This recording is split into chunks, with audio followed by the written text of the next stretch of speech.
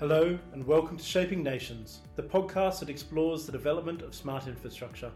My name is Patrick Hastings, and as the host of Shaping Nations, I'm excited to bring you another episode. Joining us today on Shaping Nations podcast is Peter Church, the Acting Chief Executive for Sydney Trains. Peter will provide insights into the projects going on within Transport for New South Wales and share their sustainability plans for the development of future infrastructure projects. Over to you, Peter. Good morning, everyone, and thank you to Minister Constance for those amazing personal reflections on the events of 18 months ago now. Thank you also to Ainsley and Iska for having me here today. This is the first time wearing a mic like this, so hopefully you can all hear me properly, and I'd just like to say for the record, any similarity with Madonna starts and ends with the microphone. So, good morning to everyone. I'd also like to acknowledge the traditional owners of the land that we're meeting from today, the Gadigal people of the Eora Nation, and welcome any Aboriginal or Torres Strait Islander peoples that are joining us here today or are joining us now virtually. The Minister mentioned about dry infrastructure speeches, so we're going to have a dry infrastructure speech, so I'll just warn you all in advance. But it really gives me great pleasure to be speaking here on behalf of Transport for New South Wales. We are delighted to be the platinum sponsors of today's forum and also the Gala Awards dinner in October. As the corporate member of ISCA, I would like to praise and formally endorse ISCA's innovative work in driving sustainability into the infrastructure sector. As Patrick mentioned, I've been delivering infrastructure for quite a few years now, and I've been lucky enough to work across all stages of the asset lifecycle, both here in New South Wales and back in the UK. And when I was preparing for today, it occurred to me that many of my career highlights have been associated with sustainability. One of the projects I am most proud of is Wynyard Walk. I came through Wynyard Station this morning, and Wynyard Walk is the piece that links Barangaroo with the CBD. The principles of sustainability drove the design solution for that project and included serious consideration of the ongoing maintenance and operation that would be required to support the 100-year life of that asset. I'm really glad to say that it's since become a CBD landmark and really worthy of an ISCA commended rating that it received. And if ever there was a fantastic sustainability outcome, Wynyard Station's Interloop sculpture is exactly that. How you go about repurposing old wooden escalators and creating an eye-catching sculpture that becomes part of the fabric of the city is exactly what we're about. But there are other smaller and no less significant projects that have set precedents for sustainability within our transport system, all of which will give us an insight into what the future may be like. Back in 2014, we built a glow-in-the-dark path close to Gosford Railway Station. It used UV light-absorbing mineral coating on top of the path to light the way.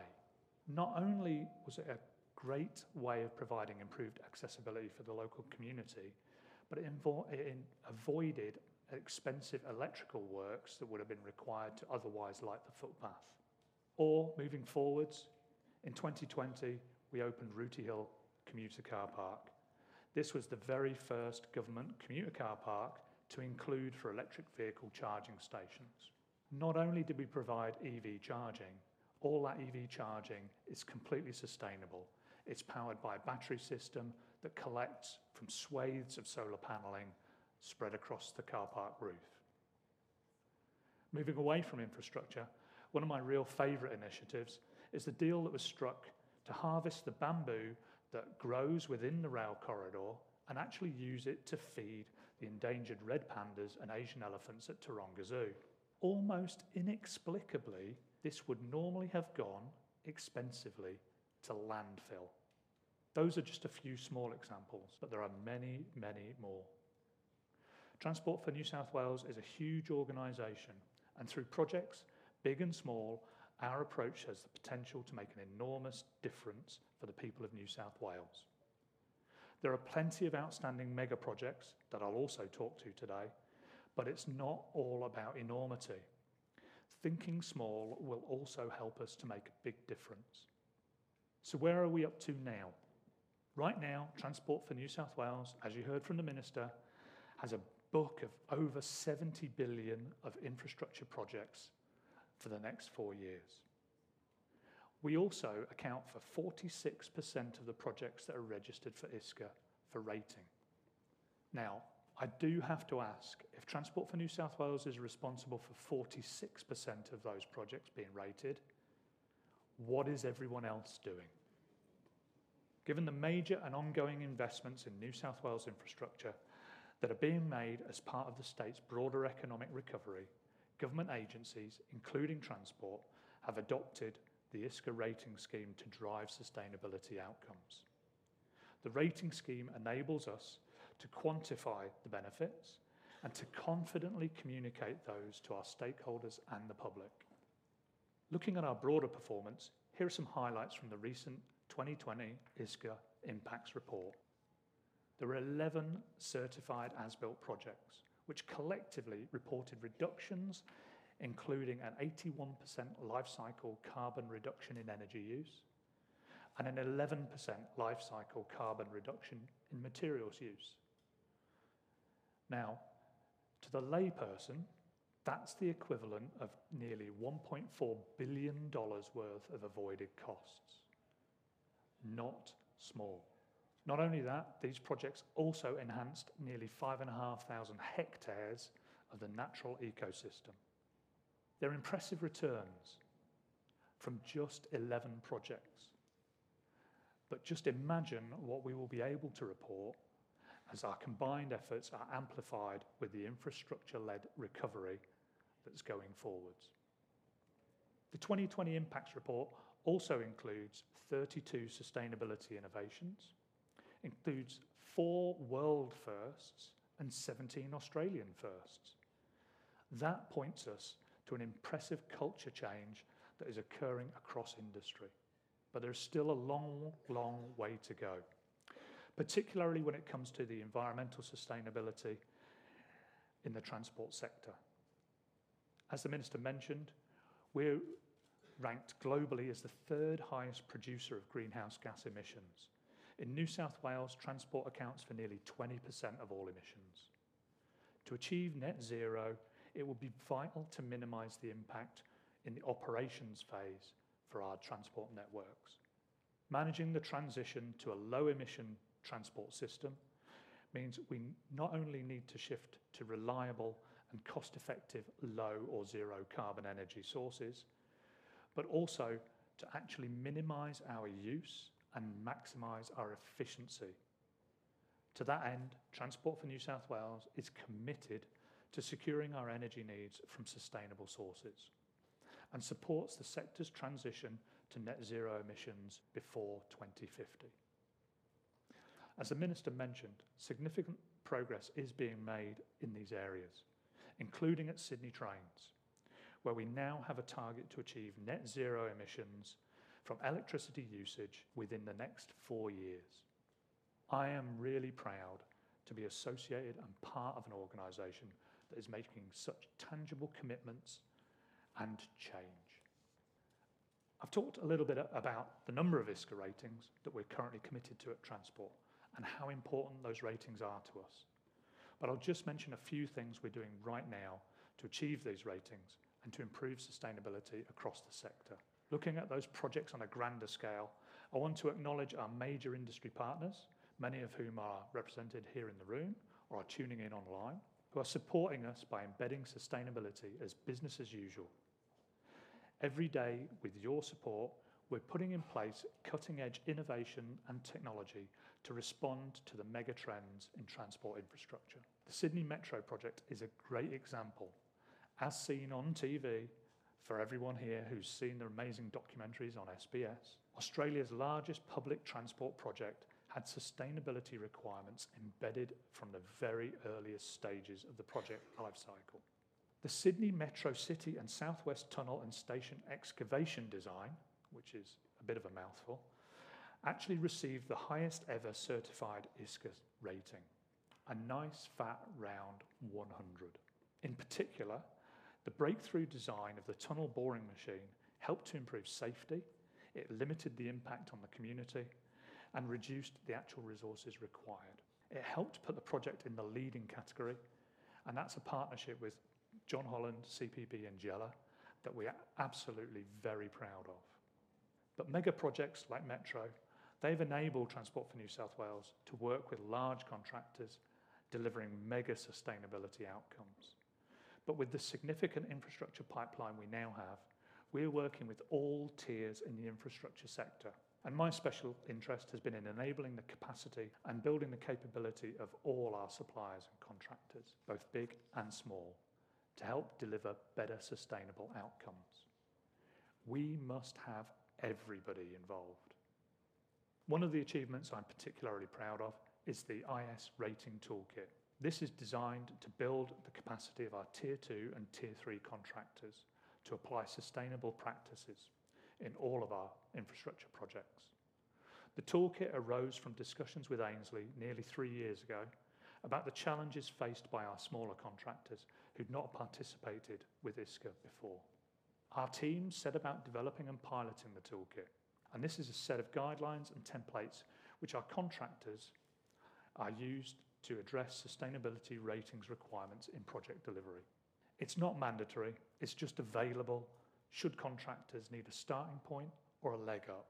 But the toolkit and the training provided by our staff are a key step towards making sustainability BAU for all of our contractors. And what is really exciting to see is how these efforts are actually showing results right now.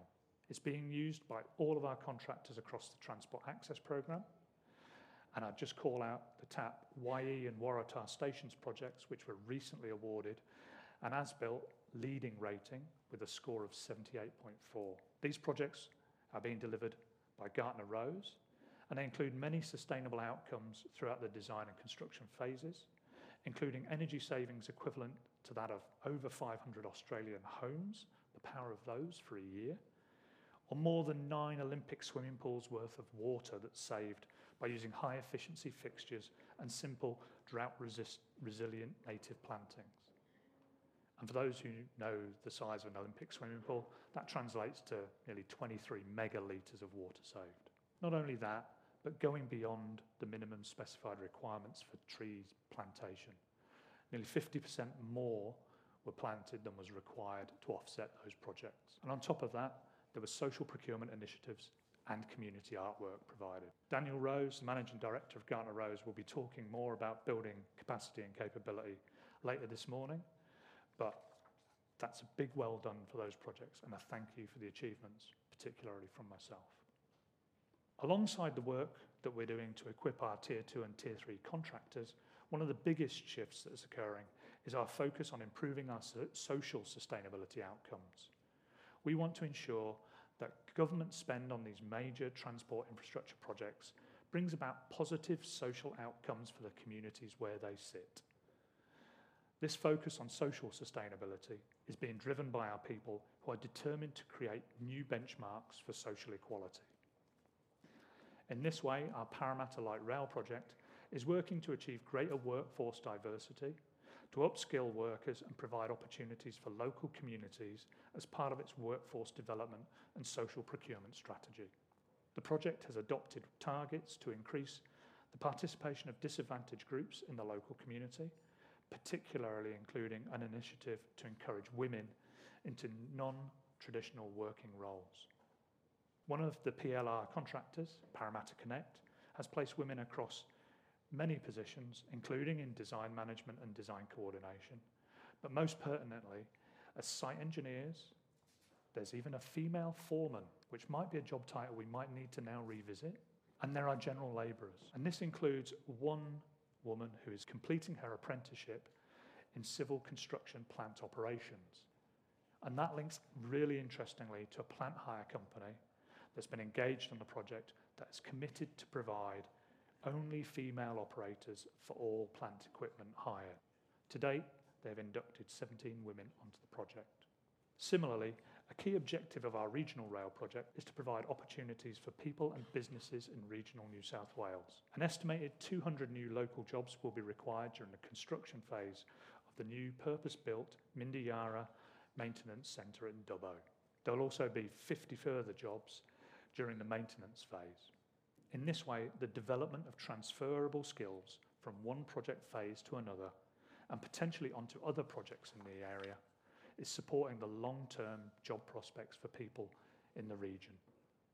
As you can see, our commitment to social sustainability outcomes is already ensuring that jobs and skills are created in the communities where we build and operate transport assets. As I said, I'm a big believer in the capacity for achieving big things by starting small. So I want to briefly profile one project that I've been involved with that has shown the way that we can make a real difference when it comes to economic, environmental and social sustainability of our public transport system. You've probably seen and may have used the big yellow double-decker Beeline buses that have been servicing the Northern Beaches since November 2017. Beyond the benefits of a turn-up-and-go service, in terms of cutting commuting time and reducing crowding, they've also been successful in encouraging people to shift mode from private car to the bus. Pre-COVID, there have been an average 5 to 10% mode shift away from cars to buses along that corridor. And that means fewer cars on our roads, reducing pollution and congestion for everybody. Another standout for the Beeline project was the work that was done at the new commuter car park at Manley Vale. If you're not familiar with it, it includes a new breathing wall. That's a wall of around 9,000 plants, much like the green walls that are seen on the buildings around the city, but these plants are scientifically chosen and scientifically proven to remove harmful pollutants. And this means that it is helping to clear the air and increase biodiversity at the same time. Not only that, the wall reduces noise and provides a beautiful facade for the community. Both of these achievements have set small but important precedents for how we operate more sustainably across Transport for New South Wales. As I've outlined, we're already working closely with our industry partners to embed social sustainability as a key focus area, and we're clocking up significant sustainability achievements for planning, design and construction. But looking ahead, a key focus area will be how we measure our success in ensuring sustainability occurs during operations. And this is a challenge that's facing many of us in the room. In partnership with ISCA, we're already committed to 12 ISCA operations ratings. This is a relatively new rating area for ourselves, our contractors and our operators, so we'll be driving innovation together. The operations ratings will be invaluable to demonstrate the sustainability benefits realised in the operations and maintenance part of the asset lifecycle. We've also committed to 9 operations ratings as another Australian first through the Sydney Road asset performance contracts that will be delivered over the next 10 years. One of the biggest areas of challenge going forwards is the resilience of projects that we're planning. Many of our existing assets are expected to last for more than 100 years, and our historic weather data that has been used to inform the design of those projects, we now know is no longer valid. So we need to model for a future climate change scenario. And our work in reviewing and reassessing our asset management processes fulfills what I think is one of the key responsibilities of government, which is to show leadership. And whether it's using data in new ways, or making social impact a key outcome, or working with industry to achieve national firsts, we have an important role to play in setting the standards that we expect our industry partners, the wider community and ourselves to meet. It's no longer a matter for asking for sustainability to be part of what is delivered. It's an expectation that it will be at the core of any project we commission, no matter how large or how small. Before I finish, I just want to say that I feel very honoured to be part of the ISCA journey, a journey that is now transforming an industry to be a force for good. Our technology and innovative service models are already rapidly changing the way that transport solutions are provided globally. We're already planning for a very different transport future, where technology enables mobility and where safety is improved, congestion eased, and air quality is improved. Social inclusion is increased, and our economy is strengthened through greater efficiency. Coming together and sharing ideas in forums like this will inevitably provide the spark for further tangible positive change across transport, utility, and social infrastructure sectors. Together, I know that our contributions will help form a better future for us and our planet. But in the meantime, I've got this badge, and a few people in the room have got the same badge. And I've been wearing this since Rail Are You OK Day, which was a couple of weeks ago. And the number of people who've come up to me and said, "That's really pretty. What's that for?" And I've had to explain to them, it represents the 17 United Nations Sustainable Development Goals. All I'll say to everyone here, wear the badge and start the conversation with everyone else. We need everyone who's not here to participate too. Thank you, and please enjoy the forum.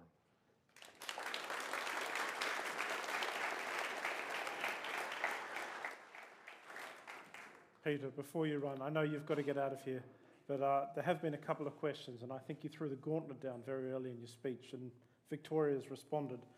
They'd like to know whether Sydney Trains is undertaking an IS operations as a network of metro trains in Melbourne is.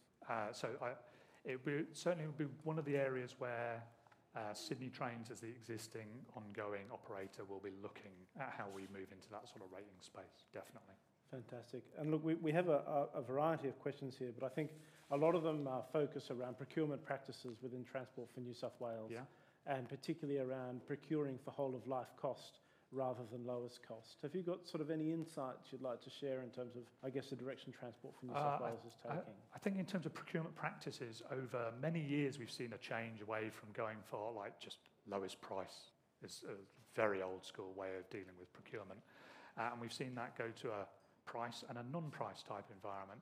The way I want to see procurement go and the way I'm pushing for it in the areas that I control is cost to build is one element, cost to operate is another element, cost to maintain is another element, carbon emissions to operate, carbon emissions in terms of maintenance and in terms of build. All of those things and the social impact, they are all factors in the choices we make about our contractors. So procurement will evolve in the same way that we need to evolve our transport mobility solutions and the infrastructure that we build. Fantastic. We might, I know you had to run off today, so we might leave it there. Thank you so much for participating today. No worries. Greatly appreciated, and it's great to see you again. Thank you, Patrick. Nice to see friends of Visca.